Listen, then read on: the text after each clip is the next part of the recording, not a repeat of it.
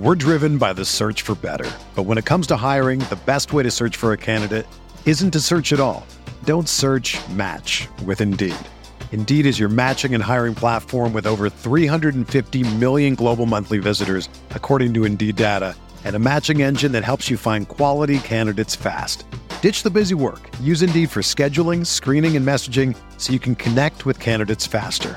Leveraging over 140 million qualifications and preferences every day, Indeed's matching engine is constantly learning from your preferences, so the more you use Indeed, the better it gets. Join more than 3.5 million businesses worldwide that use Indeed to hire great talent fast. And listeners of this show will get a $75 sponsored job credit to get your jobs more visibility at Indeed.com/Blue Wire. Just go to Indeed.com/Blue Wire right now and support our show by saying that you heard about Indeed on this podcast. That's Indeed.com/Blue Wire. Terms and conditions apply. Need to hire? You need Indeed.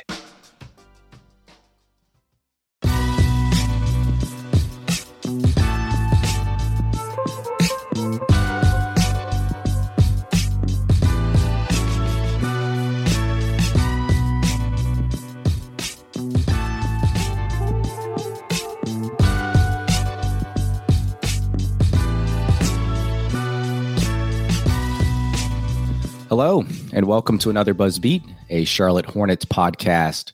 This is Richie, and we are live on Twitch, YouTube, and Twitter Spaces. As we get into this, I wanted to read our latest review on Apple Podcast. It's short, it's sweet, but very much appreciated. It is from the user cbailey29, titled My Favorite Hornets Podcast. And he states, great way to keep up with the Hornets in combination with the guys' Twitter content. So we don't care for long-winded reviews, but we love this stuff. It's the stuff that keeps us going, and we will continue to read these when we get the chance. Lastly, we encourage you guys to check out our Substack, BuzzBeat Plus, where you can get early access, ad-free pods, exclusive content, and we actually have a Christmas discount going on, but you have to redeem it by tomorrow, the 28th. You can get 25% off an annual subscription by visiting buzzbeat.com, buzzbeat.substack.com/Xmas. So that's the promo code. On today's episode, I'm going to be joined by Brian, by Lee. We are going to recap the 113-124 loss to the Blazers from last night, dropping their record to 9-25. Lee, how's it going? Hopefully your Christmas was good. It was great. I'll keep it short and sweet, like our 5-star review that we very much appreciate. My favorite gift, I got an espresso machine. So I've been whipping those up in the morning, which is fantastic, frankly. So made by Nespresso, you're saying? Is it an espresso?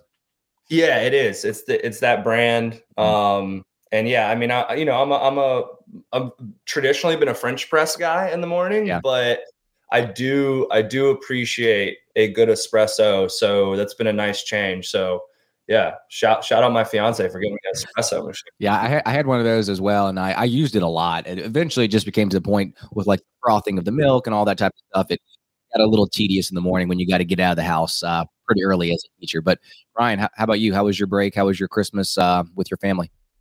Christmas was pretty good. Holidays were pretty good. Some bumps and bruises along the way. It wasn't the most leisurely of holidays this year, but still good to see family. Still good to have a couple of days off from work. I did not get an espresso machine, though that would have been awesome. I did get some nice gifts, some thoughtful gifts. So just kind of enjoying. Guys, subscribe to BuzzBeat Plus so Brian can get an espresso machine. All right. Yeah, give me one, or if you want to, just mail me one too. That would be cool. I am caffeinated this morning, but I'm going just straight out of the pot coffee. But no, it was good to be back home and spend some time with my mom for a few days, and watch some of the NBA games Christmas Day, and kind of lay low for a little bit now, using some downtime between now and the end of the year to get caught up on some college hoops backlog. Yeah, it was interesting with the NFL on Sunday as well. I think I watched more NFL than I did NBA, but Let's get into the game from last night. The Blazers are a team that actually might be a tad better than their record indicates. They've had a rough schedule to start the season. I believe that they are the only team in the NBA to have 2 6-game road trips so far this season. And the Hornets are currently on their 6-game road trip and have had their fair share of difficulties as well. Nick Richards has been the latest player added to the injury list. And he was out for this game, and that is going to bring on a talking point, which we'll get to here in a second. I thought the best part for the Hornets in this game was the ending to the first quarter, the beginning of the second quarter. It was fun to watch as their defensive intensity and activity was definitely visible. They turned defense into offense, and I know that we beat a dead horse when we talk about this, but that's probably one of their biggest assets when it comes to scoring the basketball. They got a double-digit lead. They had a 6-point halftime lead, but it was all downhill in those final 2 quarters. Blazers slowed down the offense. They went into some zone at times. They got cold, the Hornets, that is, and then just Nurkic went off in that second half. And, having said all that, there's a lot of doom and gloom when you're talking about that type of stuff, but we do have some talking points to get into. And I like to lead off with Mark Williams, who filled in for the injured Nick Richards. This was the first time this season that he actually got first quarter minutes. I thought he was solid. I thought his size and his length were just the obvious thing that always jumps off the page. My favorite sequence from him occurred in the second quarter when he was defending a pick and roll. And it wasn't necessarily a drop per se. It was more of like a contain, and I have it pulled up here on the screen, where he was like one step below the level of the screen. He forces the pass back up to the top for Nurkic, and he's able to deflect the pass and run the court. And I don't think Jalen McDaniels makes a pass here. I think he just kind of loses control. But the fact that he was able to grab that ball around his ankles and go back up was solid. I thought his presence was felt on both ends. I think one of the more promising signs for Mark Williams, too, was that when he was in the game, he was not shy. He was assertive. He didn't shy away from the action. If he got a chance, he went up with the ball. So Lee and Brian, jump in here with your thoughts on Mark Williams and what this means for the future of the season with him at the center position. Yeah, well, first off, unfortunately, it probably won't mean much until once Nick Richards gets back. Like as soon as Richards is back in the lineup, Mark Williams will probably go back to whatever role he had beforehand. I actually don't know. Even if he continues to play like this and play well, it's short of them moving Plumlee. I don't see them changing the center rotation from what we've seen the first few chunks of the season. We'll see, I think, maybe later in the year if this team continues to sort of like unravel in terms of wins and losses, and if they do painfully and inevitably lean into what they absolutely should do, which is play for a top draft pick or the number 1 draft pick, much as they possibly can. But Williams was good last night. Richie, I love the clip that you highlighted there. They didn't have Mark in a deep drop, which I thought was a little interesting. That could be due to the personnel of the opponent. You've got Damian Lillard, you have Anthony Simons, these are 2 of the better, long range pull-up shooters in the league. And I know Simons ran a little hot and cold last night, but man, some of the movement shooting stuff he was doing early in the game was so impressive. And then Dame had kind of an off game, I think, shooting from deep, but he was able to eventually turn the corner, get downhill, make some plays, and then got to his jumper late in the game. I thought Dame, despite the rocky shooting, like his rim pressure, his creation, the gravity he has, I thought that was like really, really good for Portland in this game. And certainly Jeremy Grant was pretty awesome and just a matchup problem for the Hornets. But it's back to Williams. I thought he looked good in the pick and roll. I thought he looked solid. I thought, you could see his length on that deflection there as Nurkic threw a pass that had probably 1% the chance of like, buddy, I don't know who you are trying to thread that one. Nurkic, I know, can pass, and it's some nice passes last night, but I don't think there was a window there. And if Williams hadn't deflected it, I think the wing may have gotten that ball instead. But Williams was active. I do think we saw some of the good and bad habits of Williams. Like there were twice last night he tried to block a shot, like as like a help side guy at the rim. and he left the rim. He left the basket exposed for putback opportunities. I think Portland scored on one and then maybe got fouled or missed another bunny at the rim on a putback opportunity. I have to go double check the film on that. But I remember noting there were 2 times that he went to block a shot, and it's good to see him be aggressive like that. But his effort to contest or to reject was probably a little overeager, and because of that, he gave up a pretty clean putback opportunity. That's something that happened a lot at Duke, and I do think with experience, and maybe not a lot at Duke, but definitely happened its fair share at Duke. And guys in the NBA, it's going to be tougher to block those shots, and guys who are at the rim for putback opportunities are going to be even better and more likely to capitalize on those. So I think that's something that will, over time, make its way out of his system. And I bet by year 2, we see that way less than we see it now. Again, more and more reps against this type of competition would be helpful. I made note of this. I thought the Williams usage last night, nothing spectacular, screen and roll. They ran some like 5-out delay sets with him as the handoff guy. That I like that a lot. I like that's the stuff that it's simple. It's easy to do. It's just ending up in screen and dive for him. But I do like kind of getting the ball in his hand a little bit, letting him get a feel for it, then launch into action as the screen and roll guy, as opposed to just sort of like doing 1-5 flat pick and roll.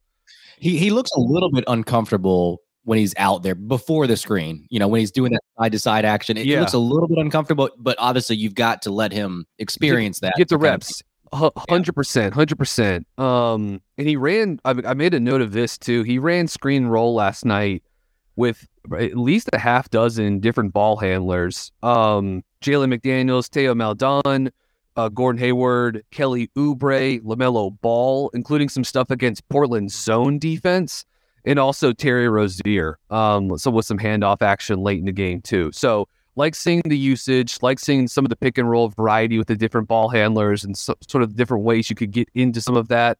I'd love to see more empty corner pick and roll with Mark Williams. I'd like to see him get more pick and roll reps with LaMelo Ball. We're driven by the search for better. But when it comes to hiring, the best way to search for a candidate isn't to search at all. Don't search, match with Indeed. Indeed is your matching and hiring platform with over 350 million global monthly visitors, according to Indeed data, and a matching engine that helps you find quality candidates fast. Ditch the busy work. Use Indeed for scheduling, screening, and messaging so you can connect with candidates faster. Leveraging over 140 million qualifications and preferences every day, Indeed's matching engine is constantly learning from your preferences, so the more you use Indeed, the better it gets. Join more than 3.5 million businesses worldwide that use Indeed to hire great talent fast. And listeners of this show will get a $75 sponsored job credit to get your jobs more visibility at Indeed.com/Blue Wire. Just go to Indeed.com/Blue Wire right now and support our show by saying that you heard about Indeed on this podcast. That's Indeed.com/Blue Wire. Terms and conditions apply. Need to hire? You need Indeed. Everyone is talking about magnesium. It's all you hear about. But why? What do we know about magnesium? Well, magnesium is the #1 mineral that 75% of Americans are deficient in. If you are a woman over 35, magnesium will help you rediscover balance, energy, and vitality. Magnesium supports more than 300 enzymatic reactions in your body, including those involved in hormonal balance. From functional medicine doctors to mental well-being and female hormone experts, we all know that magnesium is the one mineral to improve all aspects of well-being and health. But which one? Magnesium Breakthrough from Bioptimizers, the trusted choice recommended by leading experts with 7 best-absorbed forms of magnesium to ensure your body receives the support it needs for overall well-being. Go to bioptimizers.com/balance today and use code BALANCE10 for 10% off. Support your journey to wellness at bioptimizers.com/balance. Magnesium Breakthrough from Bioptimizers, your foundation to optimal health and vitality. So just a couple points to kind of tie a bow on it. I mean, first of all, it was nice to see Williams last night. It made a, 10 p.m. West Coast day after Christmas Hornets game actually like somewhat interesting, because it was like, we've all, on this podcast and kind of the Hornets fan base more at large has certainly been clamoring to see the lottery pick, which you can understand. I think one point that I would make is that, to this point, all we've been able to do is theorize why we haven't seen Mark Williams play. I think last night, at least, kind of proves the hypothesis that Williams would be playing if it wasn't for the Nick Richards breakout. That's something we've thought was the case. And obviously him being unavailable tonight, Mark Williams automatically, inserted into the rotation as the backup center, which means, it wasn't Kai Jones and it wasn't a ton of PJ at the 5, although they did go to it a little bit late in the game. Yep. It also, I think it's reasonable to assume that it would also mean that if Plumlee was traded, then Mark Williams also would play and be in the rotation. So I think generally that is a takeaway and is a good thing. Brian, I also had a note about kind of his flailing reactions, trying to block shots around the rim. Funny enough, I mean, that's something Nick Richards struggled a lot with in his first 2 seasons. He would be, as you put it, over eager to kind of run around like a maniac and try and block shots, leaving the weak side open for offensive rebounders. And that's something Nick's gotten a lot better at. So hopefully, and it's funny. I mean, honestly, I thought Mark Williams looked a lot like Nick Richards last night. I mean, they're kind of similar profile of players. I mean, obviously Mark Williams is a lottery pick and Nick Richards is a second-round pick. So I don't know if Hornets fans will love hearing that. But Nick Richards has also become like a pretty high-end quality backup center in the league. And I don't think that's a horrible starting place for a young center like Mark Williams either. So those were kind of some of my thoughts that I had. The only other little small note I had, he was 3 for 4 from the free throw line. He's got a nice looking kind of mechanical touch for such a big guy. He was a decent free throw shooter, particularly in his sophomore year at Duke. I think he shot like 73% from the free throw line his sophomore year at Duke. So I don't think it's crazy to think that Mark Williams could eventually down the road develop at least kind of a modicum of floor spacing, and you see that in the free throw stroke a little bit. So good activity, good minutes from the young center. I don't know how long Richards is going to be out, but certainly would love to get another look or two at him before things go back to normal, I guess. You don't think Mark Williams has to switch his hand to his left hand for the free throws? I think we're okay on that one. I think we're okay. Maybe a granny shot. Could you imagine if he got a similar level of improvement from Plumlee? Then Mark Williams would be like the best free throw shooter in the league. So maybe he should explore it. I can't tell. Eric Collins is starting to like walk the line a little bit with the Plumlee left-handed jumpers, where it's like the excitement is like fun and in good nature, and also like let's maybe not get a little too ahead of ourselves here.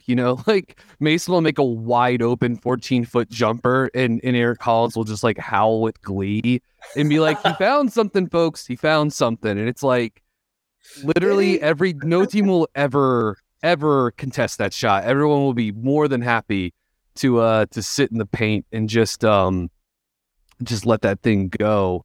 Yeah, as far as the minutes with Williams go, I just thought he looked positionally in the pick and roll against a tough team like that. I just thought he looked ready. He looked good, I thought, which is what I would expect. Like I do think Williams is a guy that is here to play center in the NBA for a long time and be solid defensively at a minimum, and hopefully better than that. I mean, you compared that he and Richards, like they are a similar archetype in terms of like sort of like true center. And who knows, maybe there's some chance that Williams does develop into a guy that can take, 1.5 wide open threes per game off the pick and pop. I mean, we're years away from that, probably even being a remote possibility, but you're seeing like hints of it, as Lee was sort of saying. I think the thing for Williams is that just because of his size, his mobility, his length, obviously within that archetype, he has more upside defensively. And I will say, last thing on Williams was you saw him late in the game.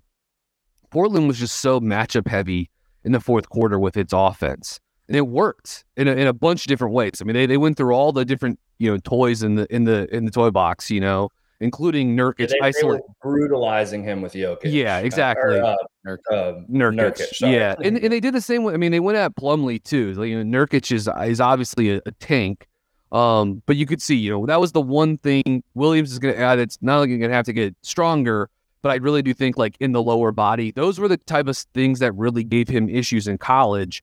And that was sometimes a guy like Zed Key at Ohio State. That's like a 6'8" post guy that would have a little bit of extra weight muscle on him. Not a guy like Nurkic, who's almost, is basically his height, but has however many pounds on him and is physical and comfortable playing with his back to the basket.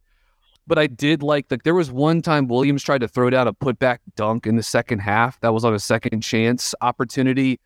And he didn't finish it, but he looked explosive. He looked strong. He looked physical. And the times where he was, I think, frustrating at Duke on the offensive end were when he was like a little finesse with his finishes on around the basket or putbacks. There's that famous time of the NCAA tournament where I think it was in the Arkansas or the Texas Tech game where Williams is going back up with a putback shot. He gets blocked from behind by someone shorter than him. And the CBS camera immediately cuts to Mike Krzyzewski on the bench. You can hear him saying to, I think, John Shire, one of the other assistants, you can clearly see him saying soft, as Williams got blocked. Now, he was awesome the rest of that game, but I did think last night against Portland, it was encouraging to see Williams try to really finish with some real force, even if he wasn't successful. All right, let's transition over to another big. PJ Washington had a very good game. I think many would argue that he was the player of the game, finishing with 22 points and 6 rebounds. He was 4 or 5 from deep with 2 triples in the first, 1 triple in the second, and 1 triple in the third. Seems like everyone tailed off in that third and fourth quarter. But I think what I've noticed from this game, and as the players start to come back into the fold, PJ is a guy that is best suited when he isn't relied upon heavily. He's a low usage guy. He's somewhat in the background. I think he does have the skill to do certain things with the ball in his hands, like run the occasional pick and roll. He can be a playmaker, but the lower usage games are typically better for him. He can shine, and when he's not the focal point on the offensive end, when he does chip in, it just feels like he's making more of a positive impact instead of always relying on this guy. So with all these injuries that have piled up over the course of the season, and now that the players are starting to get back healthy, you want to save this guy's energy for the defensive side of the court. You want to save this guy's energy as a pick and pop player. You don't want to feel like he needs to score the basketball. And I think that's where the context matters. And one thing that I did mention on a previous episode for PJ, just as a progression for his development, I think he needs to develop and take advantage of his floater game and build off of that. And I think there's 2 reasons why. Number one, he has struggled over the course of his career to score at the hoop. So if he can't get all the way to the hoop, or if he is getting all the way to the hoop and he just doesn't have the finishing craft, obviously it's not going to be very beneficial. Number 2, he's very good at slipping screens and diving into the paint and, playing off the short roll. So he's going to get opportunities to stop short of the restricted area and take advantage of a floater. And he actually hit 2 floaters in this game in the second half. One of them came off of a trap where LaMelo had the ball and he found a gap in the paint, and LaMelo got the assist. And then number 2, he drove in from the wing. So like I said, he's got the skill to handle the ball, and he finished through contact on a floater. I think you could probably argue that it could have been an and one. So I think it'd be wise if PJ would work on this aspect of the game. He has games like this where he can just light it up from deep, and that's a big part of his game because he did go 4 or 5 from behind the arc. And that was the biggest story for him in this game. And I think the overall efficiency was great. But I do think because he's such a low usage guy, he's got to find little ways here and there on the margin to take advantage of opportunities that are given to him. So I think the floater game is one thing that I would wish that PJ could work on. I don't have the numbers in front of me, but I doubt that he's hitting those things at, a crazy rate. Yeah, probably. I mean, anything from the mid-range, whether it's long mid-range or short mid-range this year, has been a tough spot for PJ, right? And that's why we talked about this a week or so ago. When he has off nights shooting from deep, the mid-range hasn't been there to sort of, and the foul drawing isn't there to sort of, make up for the off-night shooting from deep. So when he has a game shooting like that last night, it does feel like everything else sort of, settles into place. He's given you the defense. I thought defensively, I know he was guarding Grant at times, and Grant had a big game, but I just thought PJ's activity level, his rotations, his hands were so good defensively. I think he's been rock solid on that side of the floor this year. It's the offense that's been up and down and is so sort of jumper dependent because the rim finishing, the mid-range finishing isn't there. I do think the context for him is tough this year, especially in games without LaMelo, right? Because one, you're trying to run pick and roll action with Dennis Smith Jr. and Theo Maledon. I think you could have some success there. Or Terry Rozier, that's not what Terry really does best. But often, as we've discussed plenty of times, PJ is almost always playing the 4 this season. And so when he is screening and diving or short rolling into space, it's usually with someone else in the dunker spot. And sometimes Charlotte can offset that a little bit by having Richards or Plumlee set one of those exit screens along the baseline to hopefully get him out of the paint a little bit and possibly tie up the backline help defender. But that doesn't work against every team. I feel like it's you can use it more so against younger teams, younger backline centers and rim protectors. But often PJ's just diving into clutter, right? And so to Richie's point, I'd like to see him just catch it in space on those looks and get to the floater, as opposed to trying to put his head down in space on the short roll and barrel to the rim. I mean, it'd be one thing if he was drawing a lot of contact or could have a little bit better success finishing in those, but those things are getting altered. They're getting blocked. They're strong contests on them, and you're just not getting enough juice out of them. So I think for both this season, but also long term, it would be nice to see. I'd love to see more of PJ on those short roll finishes in space, lean in on that floater. But as far as the defense goes, I think it's been awesome. Like double thumbs up from me on this side. And certainly playing with LaMelo is huge. I looked this up earlier today on PvP stats, but it may not seem like a big difference, but PJ's three-point attempt rate with LaMelo on the floor this season above 46%. With LaMelo off the court, it's under 41%. So not a huge, 5 percentage points, not a huge difference. But I do think that matters because I think the closer you get that number to 50, the better for PJ, because it means less of these mid-range shots. It means more catch and shoots, which means probably more open looks too, in terms of like what the contest level looks like. So I think having LaMelo back for him, like everyone else on the roster, is a huge deal, but maybe PJ more so than anyone else. Yeah, I mean, obviously this isn't groundbreaking by any means, but I think every single player on this roster has been pretty significantly negatively affected by LaMelo's absence from a offensive efficiency standpoint. The offense, it's still a pretty small sample size, but the offense has been slightly better with LaMelo on the floor than LaMelo off the floor. So, you see that at least a little bit in the advanced numbers right now. PJ is, below league average from an efficiency standpoint, just about everywhere on the floor this season. But and you guys both just did a really nice job kind of laying out, kind of the pros and cons of the everyday minutia of PJ's on-floor game. The only thing I would add is I've talked at length. Me and Richie have had a couple conversations about kind of his inconsistency this year. There are games where he looks like the prototype modern forward in the NBA, and there are games where you kind of forget he's out there for stretches. That being said, I am still pretty adamant that whatever this teardown ends up looking like, if anything at all, because this team obviously right now is bad enough to get a top 3 pick without having to tear things down any further. I'm pretty steadfast in not wanting to include PJ Washington in any type of teardown deal.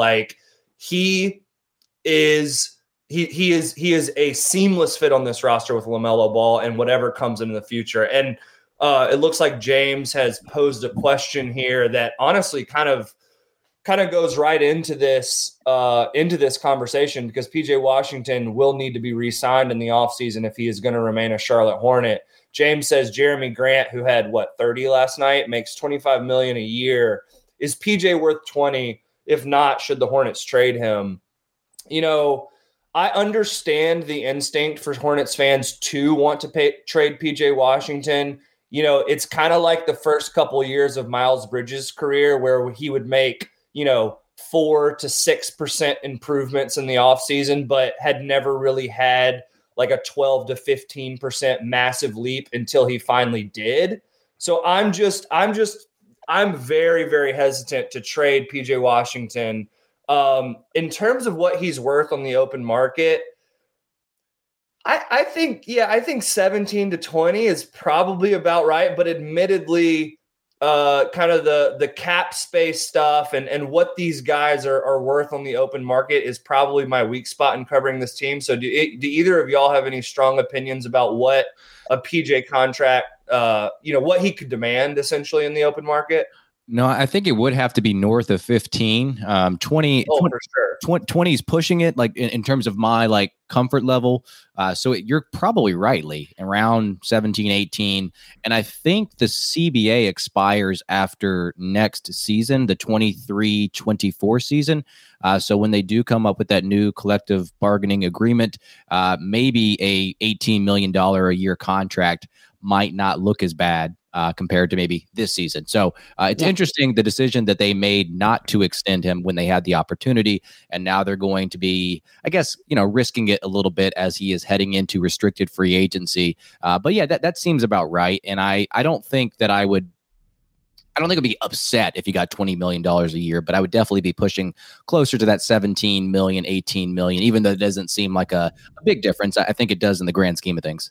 Yeah, when we talked about this probably a month ago, right? Because there was that report that came out that said, there were the negotiations prior to the season starting between PJ's camp and the Hornets, where Charlotte wanted to get him on a Wendell Carter Jr. type extension, 50 over 4, and that PJ's camp was looking for more in the $20 million range. And so what I proposed when we discussed this, what about sort of like meeting in the middle? That's probably where this thing ends up.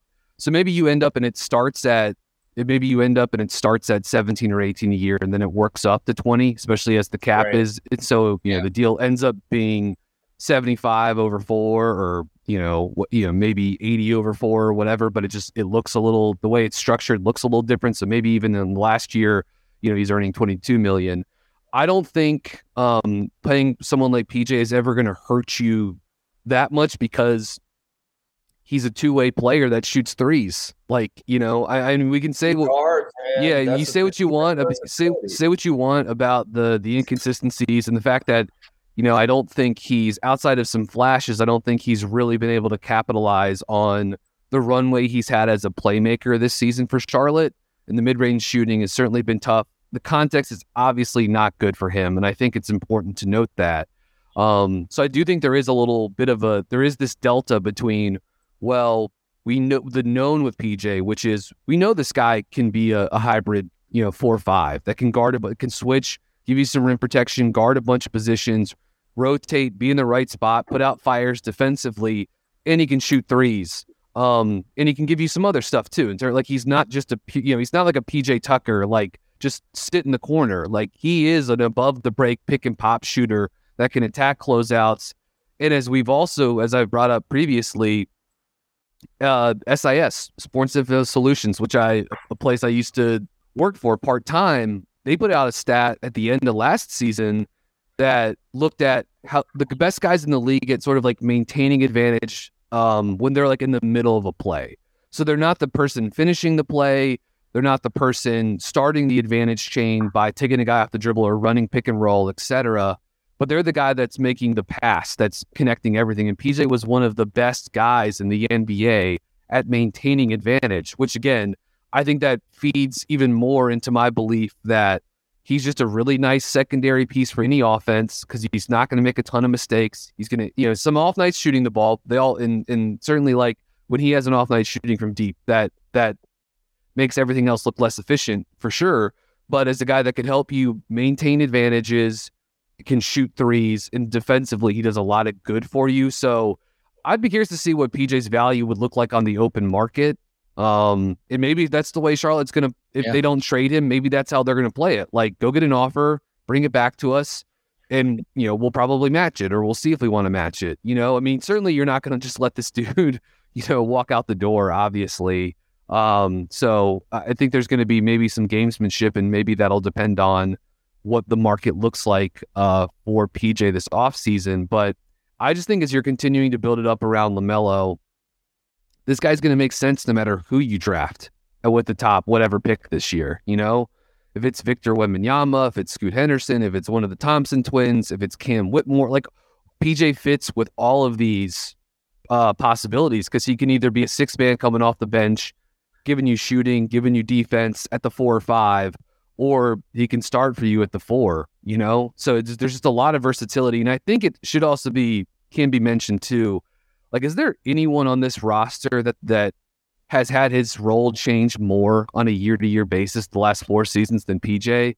Like, it has been, I mean, from the start of his rookie year to then his second and third year playing a ton, like almost over half of his minutes to maybe last season at 5, to what he's doing this year, back to the 4, but more on-ball usage, his defensive role shifting around. So coming off the bench, starting, and like he continues to give just pretty solid two-way production, despite kind of having his role jerked around a little bit. So, is PJ a $20 million a year guy to everybody? Probably not. But for a team like Charlotte that I think is going to have, especially, once Hayward comes off the books and, for Rozier, wherever to be moved, whatever, like it just, I think a salary like that can fit. Certainly if you can knock it down from there, the more the better, I guess, from the team building perspective. But I mean, PJ is one of the best like draft and development guys they've had the last couple of years. So I'd be willing to pay a little bit more to retain a guy like that. I think versatility and scalability are probably the 2 words that you would use to describe PJ. You can feature him a little bit more, or he can take a back seat. I think that's what's part of the issue with PJ, because he can be a low usage guy. Seeing him get $20 million a year doing that while still being effective kind of on the margins feels a little bit odd. But we are going to transition over to Terry Rozier. We are live on YouTube and Twitch, and we are displaying any comments or questions that come our way. And James has another comment asking, have we talked about Terry yet? We have not. He was cold from the field against the Blazers last night. And it felt like if the Hornets got anything from him, the outcome of this game could have been a little bit different. Maybe the Blazers fans could say the same thing about Dame. Dame had a very cold start to the game, but he did turn it on a little bit later. So maybe their performances probably negate each other a little bit. But Terry Rozier, I think that this season has been a struggle for him. His first bucket in this game came under 10 minutes left to play from the field. He was 2 of 17. The team was a negative 26 with him on the court. And I don't think this is an excuse for the way that he's played this season, but I do think that context matters with T-Row. I think all of his ball handling duties and responsibilities this season have just been a little bit too much for him. And he is a guy that if he does get in that mode of handling the ball a little bit too much, he's going to weave in and out of traffic and keep that player on his back, but he doesn't necessarily always have a plan in place. And he is much better suited to play off ball. And even when he played with Teo last night, I feel like he dominated the ball, which to me is not the way that you're going to use Teo or Terry Rozier. So, Lee, what are your thoughts on Terry, not just in last night's game, but just kind of overall for the season and his overall effectiveness for this team? Because I just don't feel like it's hitting a point where it feels like old Terry Rozier.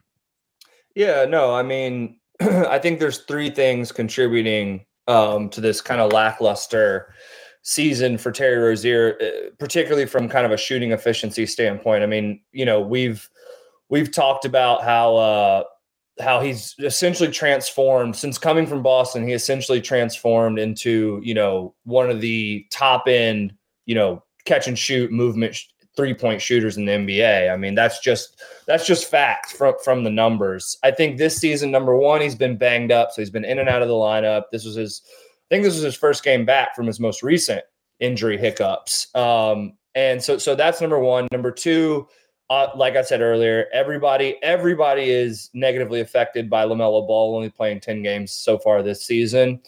And then number three, I mean, I just went and I had a hunch and I just went and looked it up. This is his highest usage rate since being in Charlotte, by about 4 or 5 percentage points. So he's just being tasked with way too much on the ball playmaking responsibilities.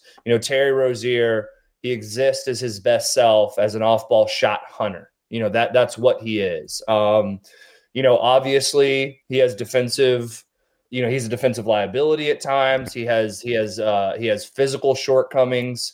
And sometimes, I think I can understand why Hornets fans, I guess, are a bit hesitant about LaMelo Ball and Terry Rozier moving into the future as a backcourt duo, because as we've talked about on this podcast, as many places as LaMelo Ball is a genius on the basketball floor, his point of attack defense is still something that leaves something to be desired. So, does it make a ton of sense to pair him with, a smaller shooting guard that is not a defensive stalwart? I mean, I think, I don't know. I think Terry gets painted as a low effort defender. I don't think that's necessarily the case. I think he plays pretty hard, at least by my eyes. I think it's more just physical shortcomings than anything else. He's good at jumping passing lanes. I think that's probably one of his biggest assets. Yeah. No, absolutely. I mean, so yeah, I think those are the three reasons that are contributing to Terry Rozier's not great efficiency season shooting the ball. And, to me, it's as simple as that. Yeah. It's like I think if if Rozier played on a roster like the Clippers, you could just find hiding places for him and he'd be mostly fine. But yes, like marrying yourselves as a franchise to the Terry LaMelo backcourt is just defensively, it's not a winning strategy, period. Like it can produce some really fun moments offensively. It can produce a very explosive offense at times. I mean, a top 10 offense last year. Sixth in the NBA in offensive efficiency last season. And those two guys can play well off of one another. I think as long as there's another guy to be a magnet for rim pressure from the wing, because those two guys alone, LaMelo's really not getting to the rim a ton and in a small sample so far this year. And certainly Terry has never been a great rim finisher, and he's really struggling shooting from two this year, despite taking more attempts from that range. Like his 3-point attempt rate, it's been above 50 the last two seasons. It was close to 51% last year. It's down to 40 this season. He's taken almost 16 2-point attempts per 100 possessions. His true shooting rate was just under 57% across 3 seasons in his first 3 years in Charlotte, which is really impressive. Really, really impressive. That's down to I think 48% this season, just completely fallen off of a cliff. So it's not only is the usage up, but the usage is just being routed through more possessions with him as the primary on-ball guy, taking more pull-up twos, more pick-and-roll pull-up twos. And that's just not the way to use this guy. And Steve Clifford knows that, obviously. I think that's been with Gordon hurt, with LaMelo injured, both those guys missing a ton of the season. Terry is just, and certainly, guys like Dennis Smith Jr. have been out, and that then pushes more Rozier into that on-ball role. So it's not even just the starters being out; it's some of the backup and secondary ball handlers that missing time that's really probably pushed Terry into a tough spot. And last night, it was just a tough night. He had some really good looks in that game from deep, wide open catch and shoots. Maybe he was in his head a little bit, or just guys have off nights, even the best shooters in the world. So I don't know what you do with Terry. If you could, I will say this: if you could move him and get value in terms of draft picks, in terms of young players in return, I think you absolutely have to do it. I know he matters to the identity of this team. I know he and LaMelo are friends. I know both those guys wear Pumas. That is a thing. I do think that stuff can matter.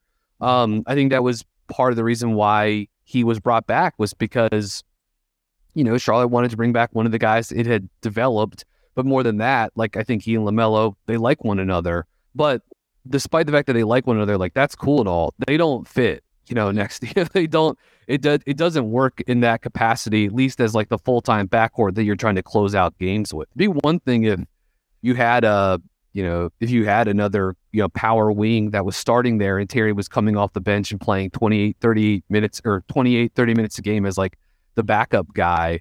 So, ultimately this guy, you want the role to get back to that movement shooting, those beautiful design sets, the guard to guard ghost screens and slips with LaMelo. Like you want that to be how his usage is being routed. Maybe we'll get to see more of that, assuming LaMelo gets hurt. LaMelo, of course, did get injured in the game last night, and they just kept him in the game.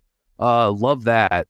With 2 minutes left, he's out there just rubbing his shoulder nonstop. So, I mean, I don't really know what the plan is with this team this season. I will say I don't understand the usage with Maldon last night, like why he played pretty well in the first half and then basically saw no time in the second. And even then, when he was playing with Rozier, he was doing more so in an off-ball role. Like, I'd love to know what the plan is there. Hornets can't diagnose shoulder injuries, Brian. That's the issue. Certainly, it seems to be the case, which is disappointing to say the least. So, look, we'll see. Maybe there's a trade out there for Rozier at the deadline this year. I'm a little skeptical on that, just given that he's in year one of a 4-year extension here with a lot of money tied up on it. And he's, I think, 28, 29 years old. So I'm a little skeptical that you're going to find a deal for him, but maybe. And if so, if that deal is there, I think you got to take it. However, I heavily doubt this team will manage to thread that needle, or will even be aggressive in looking for deals for Terry. Yeah, I think he over Hayward is like the one guy that you should be looking to trade from the veteran point of view. I think everyone talks about Hayward and his contract, which, he's overpaid for the amount of games that he played. But, with this extension with Terry Rozier and with the fit that you guys have been talking about next to LaMelo, doesn't it make more sense to trade a guy that's one, younger, two, can be more effective on a playoff team and use his gravity as a shooter a little bit better, and instead of playing him next to LaMelo Ball? And we're seeing the results with them playing with each other. But again, I think the fact that he's played point guard a little bit too much this year plays a little bit of a role. And the last thing I do want to mention before we get out of here of this recap is LaMelo Ball's pass last night. I think maybe I'm being a little bit over dramatic, but I think it was one of the better passes of his career. And maybe I'm overselling it, but I'm going to go ahead and display it here on YouTube. And he only uses his left hand. He catches it at midcourt off a loose ball. He spins around all in one motion and just lofts it over Hart right to a streaking PJ Washington for a dunk.